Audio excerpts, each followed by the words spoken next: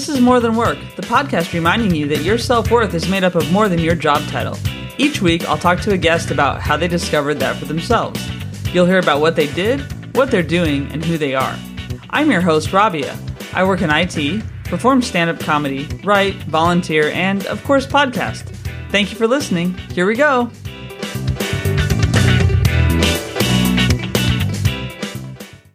All right, everyone. This week on More Than Work, I am really excited. I'm always really excited. Actually, I don't put people on here that I'm not excited about, but I am really, really excited just because I haven't gotten to hang out with this guy in a while, and we're getting to do that. So it's Sean Arkless. He's co-founder and director of Shark Limited. We'll get into what that is and even how it's spelled, and also a vocalist at Hello Amnesia, which is a great band in London and super fun. So thanks for being here, Sean. Thank you for having me. It's a real pleasure. Yeah, pleasure for me too. It's just good to see your face. So, and we were just talking about seeing each other's faces. But first of all, just where am I talking to you from? I'm currently in my flat in London, Elephant and Castle, where I recently moved. Yeah. Okay, cool. Yeah, so you moved south of the river because you were living pretty far north actually before. Yeah. During my studies, I was up north, and I spent most of my freelance time up north as well. This is a very new development for me, and I have to say, I like being really close to everything. It's kind of nice. I know, same here. Like, people say, oh, it costs so much, whatever. But it's like, yeah, but I also then can walk a lot of places. So yeah, and I cycle everywhere now. Like, I don't even use the tube. It's great. Oh, nice. Oh, that's really good. So actually, so you mentioned for your studies, and you're currently studying, but also you did study, and that's when I met you, was with some of your student mates, basically. So where did you study, and where are you studying now, I guess, too? And then what? Okay, yeah. So I studied at a place called ICMP, which is the Institute for Contemporary Music Performance in North London, in Kilburn, and I studied songwriting for 3 years for my undergrad. And that's when I formed the company in second year. I formed the band just towards the end of first year. So that's a lot of my kind of life projects have sort of stemmed from that degree. It's also where I learned about audio, where I sort of became an audio engineer for live sound. And yeah, so my whole career kind of came off the back of that. And then I was freelance for a year and a half when I graduated. And then I, on a bit of a whim actually, applied for a master's degree at some very, very prestigious performing arts schools. And I thought, well, it's never going to happen for me. Mm-hmm. And then I got into all of them, and it kind of blew my mind. So I thought, shit, I better do it. Mm-hmm. Totally. I'd better do it. So that's why I'm now studying musical theatre, masters in musical theatre at Mount View College, which is in Peckham. And they are, it's incredible. I've just finished my first week, and it's not just a step up, baby. It's like 10 steps up. Wow. Yeah, that's cool. And did you always like musical theatre? Like, how'd you decide to pursue that study after what you've been doing? I've always loved musical theatre. I think it's one of the reasons I came to London, checking out all of the, the West End. I always go and see a show at least once or twice a month, and I still feel like I know nothing about this scene, mm-hmm. to be honest. Like, no matter how many plays or shows I see, I still feel like I haven't even scraped the surface. But yeah, I did musicals when I was in high school. Mm-hmm. And I don't know, like, I've always been a singer and a performer and an actor, like, even just throughout my whole life, really. I think it's always been a bit of a calling for me. So musical theatre combines all of my performative passions into one very lovely box. And it also enables me to write as well, because as a songwriter and a writer, I like to combine those two things as well. So it really is like just a sort of full circle. This is everything that I do in one little box kind of thing. Yeah, and it's such a unique way of storytelling, I think. I mean, some people, I think, will make fun of musical theater, and I've met a few people who don't like musicals, and they go, I don't like when people just start singing, and that doesn't happen in real life. It's like, well, neither does a lot of things. Like, any science fiction, well, I won't say any science fiction, but a lot of them don't happen in real life. Some of them do, as we've seen. But, I mean, a lot of things don't happen in real life that you're entertained by. BoJack Horseman, there's not a horse walking around talking and doing things like this. Exactly. But I really enjoyed it. But are you already thinking about stories you'll be able to tell in a different way through musical theater? Yeah, I think one of the really big appeals for me, especially because I've always wanted to write a musical. It feels like a big thing that I need to do in my life, and I think music is a really, really great way of getting people involved. Getting them outside of their heads, getting them in their feelings, just sort of like, and then I think when you add a storytelling element to that, especially when there's like, a serious underlying message or even just a playful message, whatever it is, you can kind of go beyond what you would be capable of with a typical song, and you can really expand on an idea, whether it's a political one or whatever it is. You can really, because you're telling a story with that song, and it's like it's going somewhere with the musical theatre style song, because you wouldn't really have dialogue per se in your average sort of pop song. Whereas in musical theatre, you can sort of break that. Like the medium's a bit different, the format's a bit different, and you can. I think you can say a lot more. As you can already see, I talk a lot, so I'm excited to put these thoughts into that format and see what comes out of it, basically. Yeah, totally. And I know, just kind of looking at, you said you've always performed, and that's always been part of your life. But pursuing that, and then also pursuing the sound engineering and all of that, like, did you have an interest in that too, or did that come during school, like, or did you see that maybe as a thing that will enable you to do the music? I mean, how have you decided on that career path? Because some people fully commit just to music or fully commit to one. That I'm doing comedy, but I've been very committed to IT for 20 something years. So, How's that for you?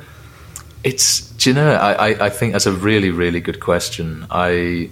It fell in my lap, I think. When I was traveling around the world, or like even before then, when I was a teenager, like working in my first job, I think I just ended up, when I started studying, I made a promise to myself that I would never work in a kind of, unskilled, like retail or bar job again. And actually, I have to say, it's not out of disrespect for these positions, because I think if I had not worked in retail, or if I had not worked bar, I would never be the person that I am today. And I think actually everyone should work retail and bar.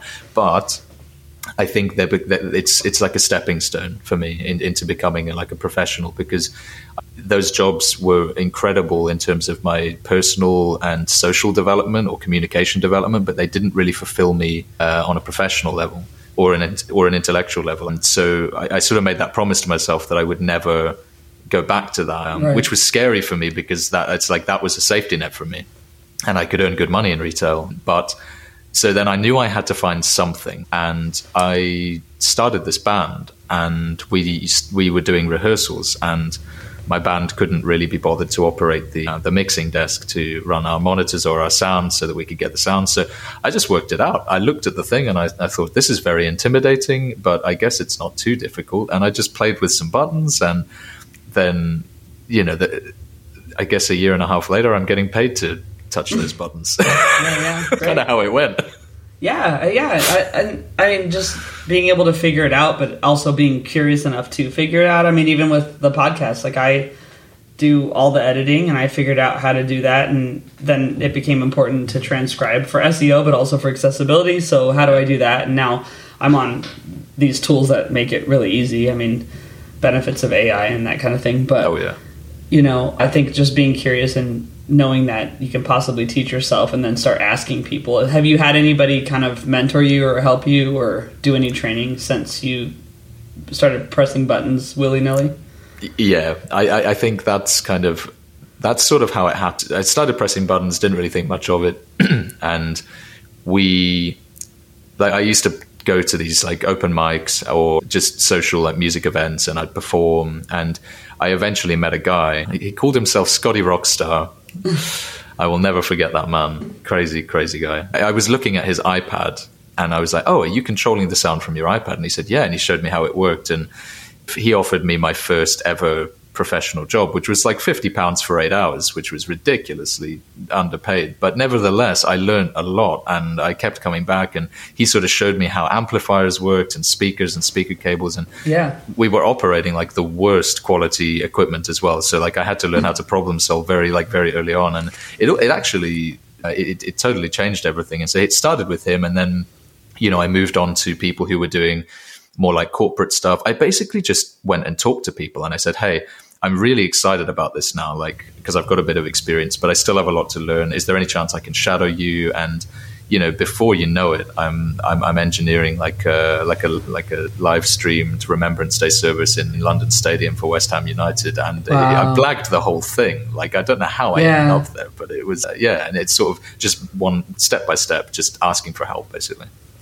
Nice, that's great. And then you decided to go with Shark Limited and do your own music production company versus like working for another one. And is that just really like an extension of you being a freelancer, or did you put it together as a company that has people in it and that kind of thing?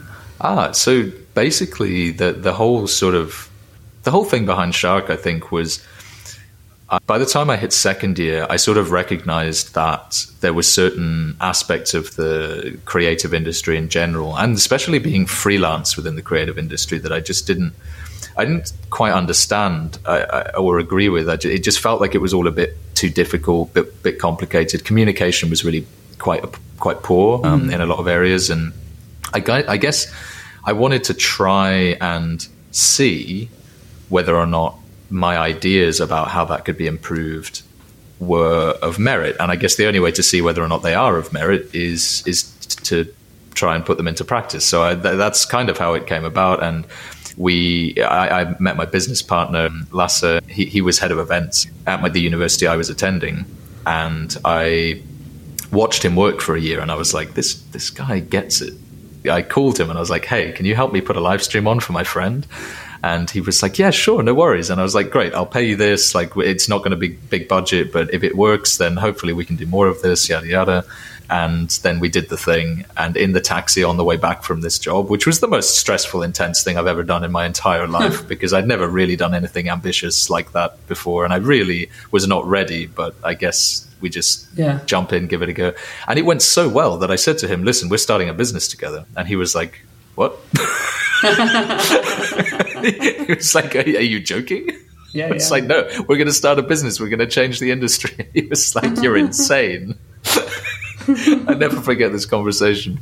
And then 2 years later, here we are. I think I still do a lot of freelance work. He still does a lot of freelance work. I'm performing. He's a drummer. And we're slowly building. Our client base is building. Contracts are kind of increasing. And we don't have any employees yet, but we're I'm really excited for when that flips and we absolutely need one. It's kind of like, and then we need another one and another one, because it's, I can see the trajectory and it's really exciting. But currently it's all on a freelance basis. And the majority of our work will be freelance, I think, for the foreseeable future. But there will obviously be a certain infrastructure we require in place for the back end. Yeah.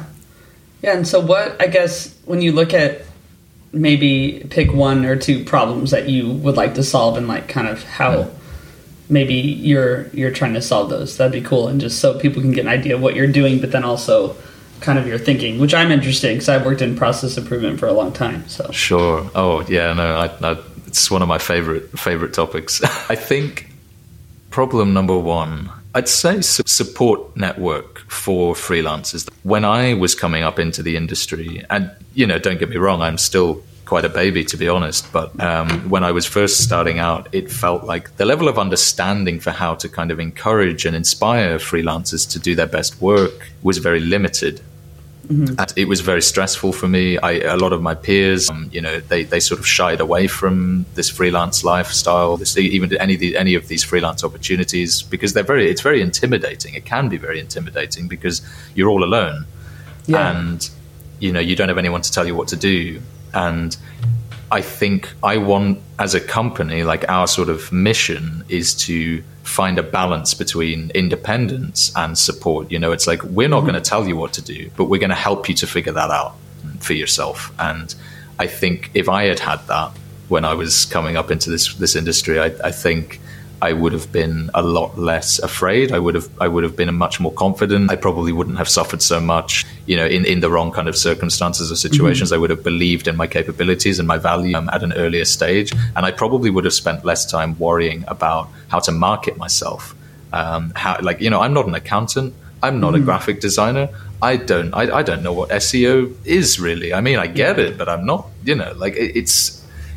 these are not my skills. My skills lie elsewhere. So why? I guess in some ways I was almost kind of saying, well, why the hell should I have to do this? Yeah. And we want to provide that support for people who, like myself, really, their skills are not in building a website or understanding marketing. It's like, so we'll help them to do that so they can do what they're best at, basically. Mm-hmm. So that's a huge thing for us. We also, I guess, to add to that, we're very passionate about the next generation, I guess. Mm-hmm. And that doesn't necessarily mean young people. It predominantly is, but there's a lot of career changes that we're supporting in our work as well, like to give them opportunities to, if they want to become a photographer, we're going to help them to do that. So we're really passionate about career changes and the future generation, because we want to help them to be, well, the next best thing, better than us, right? An improvement on what we've done. And I suppose problem number 2 would be quality control. You have no idea what you're getting into. You scroll Instagram, I want a photographer. How do I know if they're any good? How do I know what their values are? The world is so oversaturated with information, and there's so many different people and websites. Some people are very good at bluffing. Some people are very humble. Some people are too humble. It's like it's so hard to know at a glance, unless that's your professional skill set. Unless you're working in recruiting freelancers, it's really difficult to know if you're getting the right thing. And you go on Fiverr, it's the same thing. You go on there, you find people, you're like, I don't know. And there's so much trial and error. And we want to put an end to that. If I book a video team for a conference, for example, every single person on that team is incredibly well briefed, but they've all been interviewed for an hour plus by myself or one of my colleagues. And they're all vetted, heavily vetted. And we are certain that they are going to be perfect for this job. That's how we operate. And so I guess we're trying to build a brand that people can trust in rather than an individual. And then they will trust the brand to match them with the correct individual. That's because honestly, I'm sure you yourself have been through this stress of trying to pay people to do a job that you don't feel comfortable doing yourself. It's almost like you may as well have learned how to do it and then done the thing because of how much stress it is. For sure. Well, working for a tech consultancy, you know who your employees are, but developers get placed on a project and a project manager does. And, then as a project manager, I would have a team of developers based on that system of assignment. And you'd have to make sure the client knows, this is who you're talking to. And some clients want to see your CV of the team and see a, summary of what they've done and what they've worked on. And sometimes they don't, but a company that has people either employed or as contractors to do work that represents them has to have that level of responsibility. Yep. And even people putting together comedy shows, if I look at that part, and I know one person that's been on the podcast before puts together lineups, and he will not put people on that he's not confident can do the job, because if he's emceeing or not, he's not going to do that, right? And so I think in any place, then he might get a reputation as someone who can put together a good lineup, whether he's on it or not, which is great, versus some people, will get a reputation of not being able to do that. And it's important in any sense. Yeah, you've got to care. You have to care. You have to be seen to care, especially when you're not involved. That almost is more reflective of what you really believe in, because if you're curating a wonderful lineup, or if you're building a team that is just working seamlessly for your client, the client's not going to notice any issues. They're going to feel really good, and it's it's a ripple effect, because the whole thing, the atmosphere, the audience, the punters, everyone involved in the thing, it's just all much more positive. It feels good to be a part of, because someone happened to spend 20 minutes thinking a bit more than perhaps the average promoter or project manager. And it's if you just stop and think for just a minute, how can we make this special? How can we care about this a little bit more? What characteristics can we put in place from these particular people to add to this specific context? And it doesn't take much, but people seem to not want to do it. And the only conclusion I can come to there is that they haven't learned the value of caring about that thing. They're too focused on the end result. Oh, I'm putting on a show, and I'm focused on the show being finished and being a great success. But it's like, what about all of the in between? That's what actually matters. That's what we experience. Yeah. Yeah. Are people reliable? Are they going to show up when they say they will? You know? And if they're not, do you have a backup? That kind of thing. I mean, especially when doing events and you having to put people on site, you can't be at every single thing, especially when you get really busy. Yeah, well, that's cool. And then, and then one of my favorite subjects, and I'm sure yours, is Hello Amnesia. Oh, right. Lest we not forget them.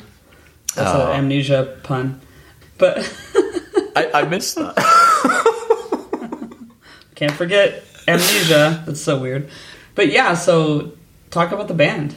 Okay. Yeah. Do you know what? Like, honestly, one of the coolest things I've ever been involved in. I made a joke to someone when I was in the Philippines. I had £400 in my bank account, and I was at my wit's end. I was 23, and I was like, I'm going to go to London and I'm going to busk for a living. Obviously, I ended up discovering this degree course, and I ended up doing a degree and everything. But it's like, I remember saying to someone on the beach, I was like, do you know what? I'm going to go to London and I'm going to start a band, and it's going to be bigger than Queen. And they laughed at me. And I laughed at myself for making a statement like that. While I was, probably only half serious about that, it really inspired something within me. I thought, well, let's see what I can do. Like, let's actually follow that through. Let's pretend that we are capable of making a band as big as or bigger than Queen, and just try. What's the worst that can happen? We play a gig or something, and we realize that we're just no good. I think, when I was in first year, I was just running around all these gigs and stuff. I was thinking, I want to start a band. I don't know how to start a band. I don't even know what a band looks like. I went to jam sessions, and I got up on stage, and for the first time in my life, just started singing like rock music. And my now drummer, Sam, he came up to me and he said, "You sound like Robert Plant." And I was like, "Who is that?"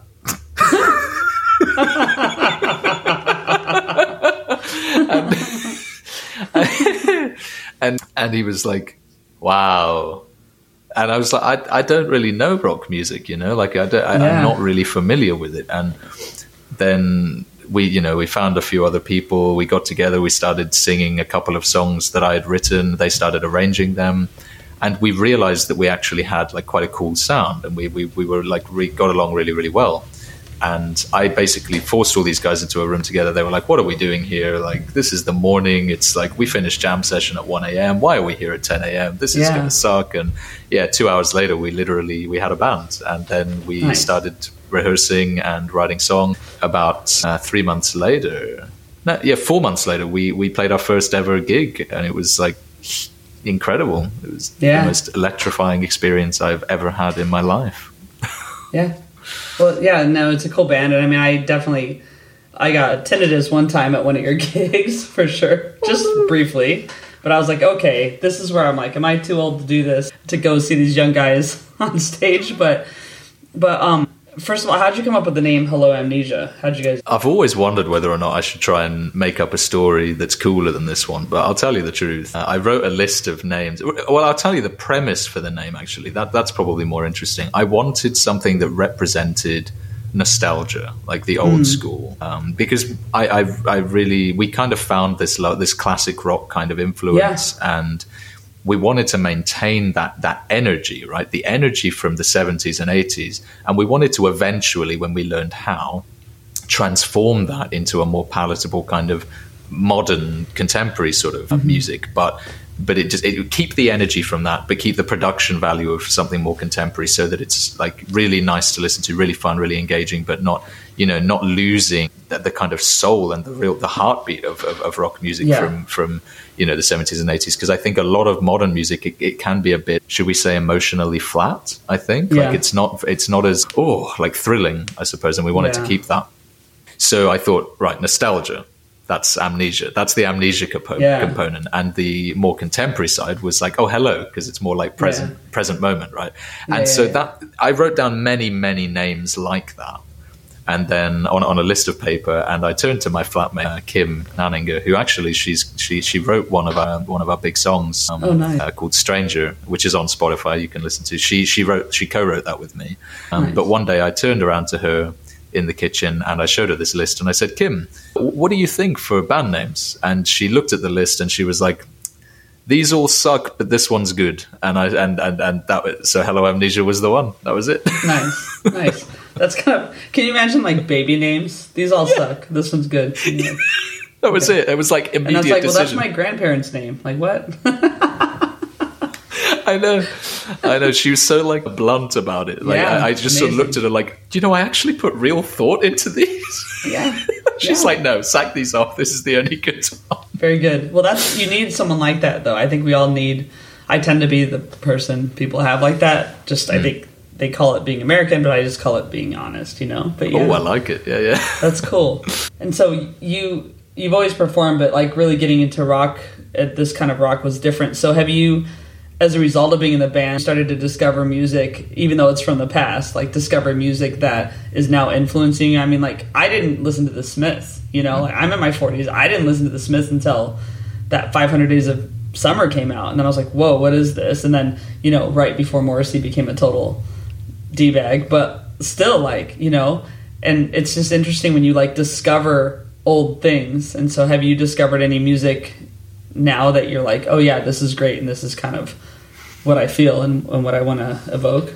Definitely. Like I remember in 2006, I think it was 2006. Oh God, I think so. I listened to a friend of mine had a CD of the Red Hot Chili Peppers and the Stadium Arcadium, and I just sat in his car and we listened to it for like 2 hours or however long. It's a long album, and that was probably the closest thing I ever came to the kind of music that we make as a band. And when I was a teenager. And at least on a kind of regular basis. And then, when I eventually got my little MP3 player, I put all of these songs on there. There was a bit of Green Day on there. I had some of these emo punk rock bands. There was a little bit of that, mostly just very commercial, like generic stuff. Yeah. And then I did start listening to a lot of like heavy metal when I was a teenager because obviously I was told that I was supposed to be depressed and angry. So what did I do? I became depressed and angry. Like So I did a lot of that, like Lamb of God and Opeth and all of the like Slayer. So I guess I did listen to a lot of that stuff when I was younger. But what I really discovered since forming the band is like Led Zeppelin, for example. Oh my God, I adore their music. Like, I mean, it's the songs are incredible, especially from the time that they were made. Like Deep Purple, huge influence of ours. Like, I mean, also on a more kind of contemporary kind of level, like Foo Fighters, absolutely fantastic. I think Dave Grohl is a genius, and like just even that first album, I'm just like, it blows my mind that he did the whole thing by himself and then found a band. Like, wow. I guess, and Imagine Dragons as well. Quite a big influence for us. Yeah, I honestly, my bass player, he's a lecturer in university, and he at the start of the year, he always says to his students, you came here because you think you like music. 90% of you don't even know what music is. And he told me this, like he gave me like a mock lecture of this one day when we were on tour. And I was like, oh my God, that's me. I don't even like music. I don't even know what it is. And he sort of was talking about the fact that everyone's like, they've listened to like one album and they think that that's what, like, they love music. But actually it turns out most people who go to study music or the arts, they're not lovers of the art itself. They're lovers of the idea of what that art can give them in terms of attention or a boost to their ego, and he kind of picked that apart for me, and I realized that yes, I am in love with music as I am now, and I love being an artist and I love creating it, and I really understand what that means to me. But when I first started university, I didn't even know what it was. So I've fallen in love with music and therefore researched and studied and found all of this amazing art from all over the world since then. Because realistically, I barely knew anything, when it all started. So one thing you mentioned, and then we just kind of went past, was that you were in the Philippines on a beach talking about what you wanted to do. So you grew up over in New Zealand, right? and then now you're basically, I guess this is the other side of the world. I'm really bad at geography, but Yeah. and just that decision you made to move over to England and kind of figure things out, and at that time, I guess you were just kind of working in the retail or the pub or that kind of thing. So do you think that was like the big turning point for you, though, just making that decision? Or how did that all happen for you where you're doing what you're doing now? Yeah, that's a really, really, really good question. Ooh. I think I lacked a lot of self-confidence growing up. I think I was always told in school that I would never really amount to much because I was always I never really found it easy to pay attention to what my teachers were saying. And I left school when I was 16. So I sort of started working quite young, and I didn't really know what I liked, what I wanted to do. Like, I played a lot of video games. I was really into my World of Warcraft at the time. And it kept me alive, like that gave me a sense of community and a sense of, belonging, I think, that I needed at that time in my life. I don't know, like I spent my whole life so closed off, so insecure. Like there was always this part of me that was like a big performer, a showman, like someone that had something to say, but I'd spent so much of my life being told that everything that I have to say is inappropriate or too much, or you should be sitting in a corner and listening, or you're never going to do well. Very uninspiring was my education or formative years, I suppose. Yeah. And so I think and as a result of that, I ended up in a relationship that kind of went up in flames in that sense when I began to find something that I cared about, which was songwriting. Yeah. I started to write my own songs, and the relationship started to go downhill at the same time that I started to go uphill on the inside, which I guess in a lot of ways that makes sense. And it was nothing on the relationship. Like it was a really happy 3 years that for me as I was. But as I began to transform and find this kind of inner confidence, I think we ended up drifting apart. And that was, it all went up in flames just before the flight that we both had booked. Like it was supposed to be a romantic holiday in the Philippines on the way home before we started our lives in England. And we studied, did whatever, built our careers. And I went to a gig, and just after the breakup, we went together to this gig, actually, because it was a lot of money, and we thought, well, we're still friends, we can make this work. And it was for an artist called Passenger. Oh yeah. Well, who we've seen together. My God, we have. That was amazing. Yeah, was amazing. That was like the first, like one of the first London gigs, and you just texted me, and you're like, Sean, come see Passenger. I'm like, yes, I love Passenger, and I'll tell you because. So I've probably already told you this actually, because in 2018 I went to see this gig, and I saw him performing on stage. I was singing his songs at him, and Mike, if you ever see this, I just want you to know. You are the reason that you were the initial reason that I started on this journey, because I looked at him and he looked at me while I was singing his songs, and he just nodded at me and smiled and encouraged me to keep going. And in that moment, I just thought, oh my God, maybe I can do what he does, and that's when I don't know what happened. It was like everything changed that day. I woke up the next day and I was on a mission. And I didn't know what that mission was yet, but that moment, it was just this confidence. It just came, and it was like a seed was planted that day, and so I had to. I had to move to London. I had to become an artist. I had to do all this stuff. Suddenly, I found a reason to live, I guess. Amazing, nice. That's great. Yeah, and Passenger's great, and we've seen a few shows together now, and it's always fun. So, well, I think one thing I like to ask everybody on the podcast is just like, do you have any advice, or do you have like a mantra you want to share or something like that?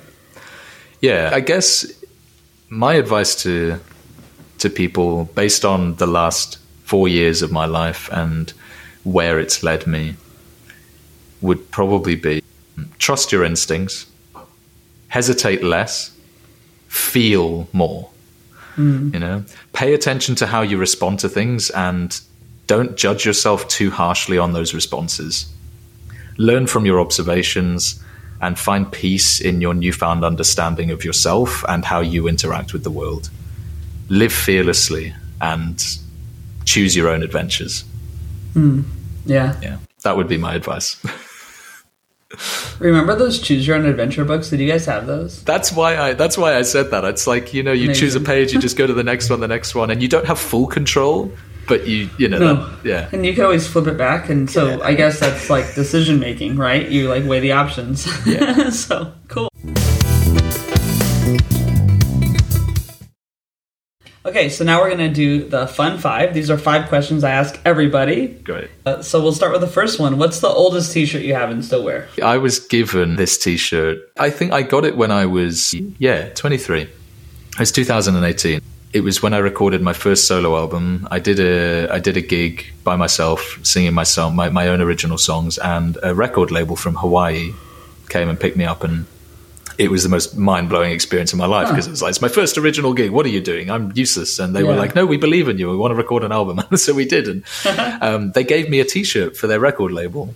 And it's called Rock the Rock Records in Hawaii. Steve and Lauren, really, they're just 2 most amazing, awe-inspiring people who kind of set me on this path, really.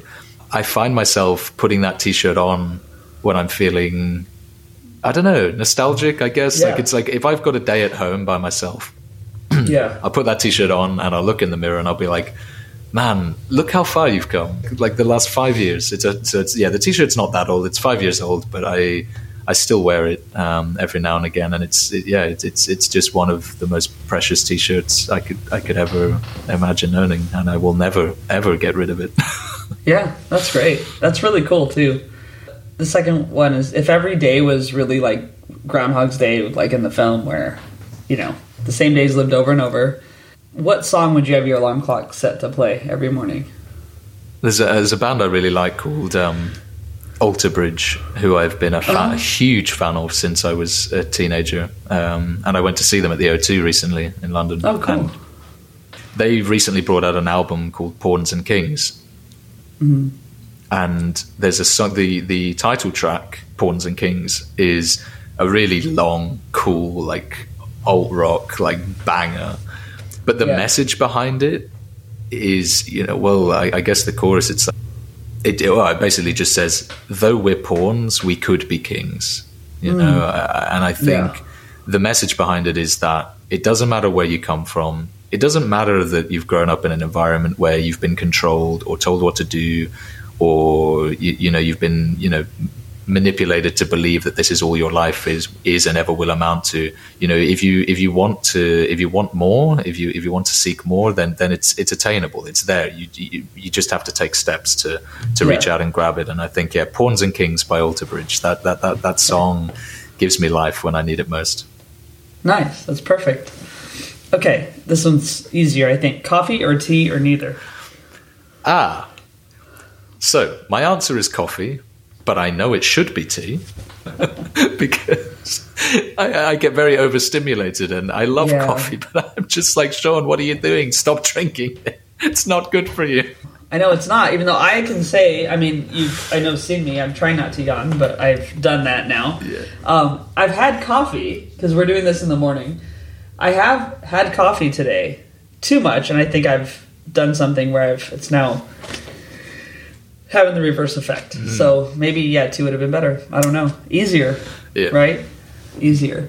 Okay, so can you think of something that makes you laugh like so hard you cry or just crack up and, I don't know, just if you think of it or see it or someone says something to you? It probably sounds a bit cheesy, but the things that make me laugh and cry till I can't stop are kind of the things that I don't expect to see.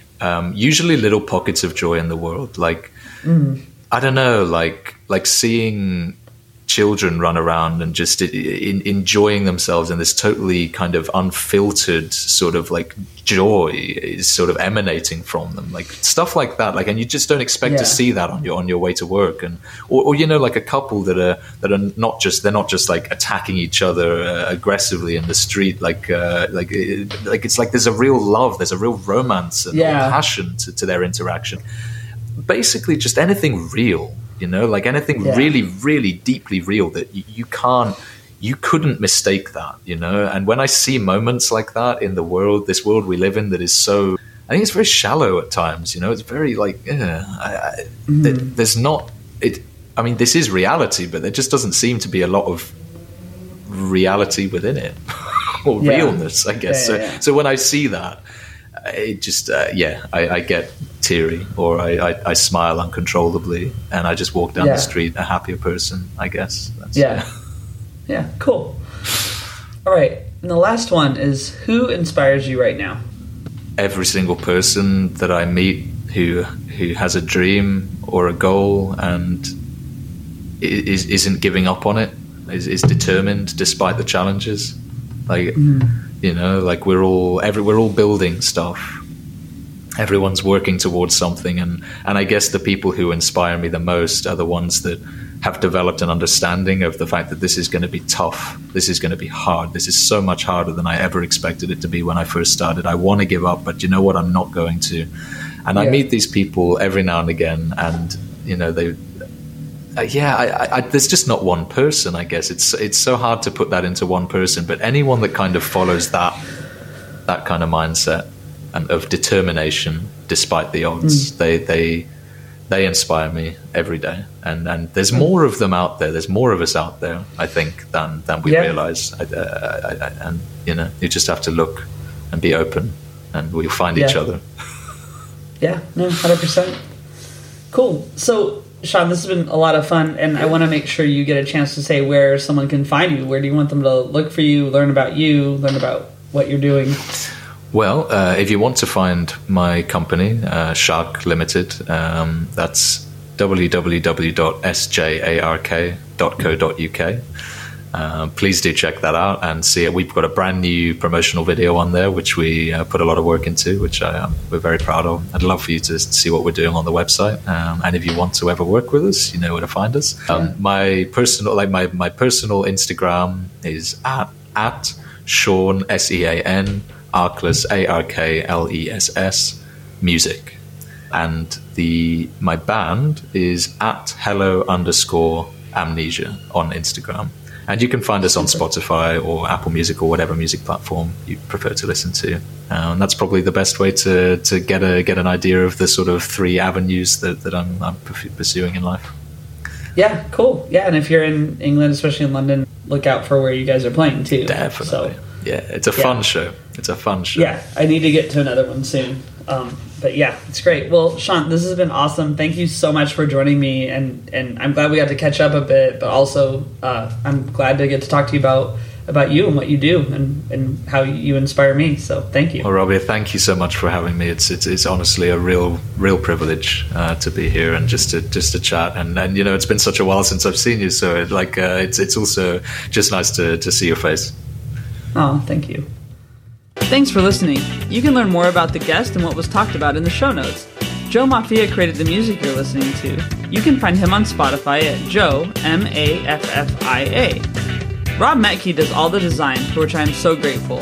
You can find him online by searching Rob, Metke. Please leave a review if you like the show, and get in touch if you have feedback or guest ideas. The pod is on all the social channels at More Than Work Pod or at Rabia Comedy on TikTok, and the website is morethanworkpod.com. While being kind to others, don't forget to be kind to yourself.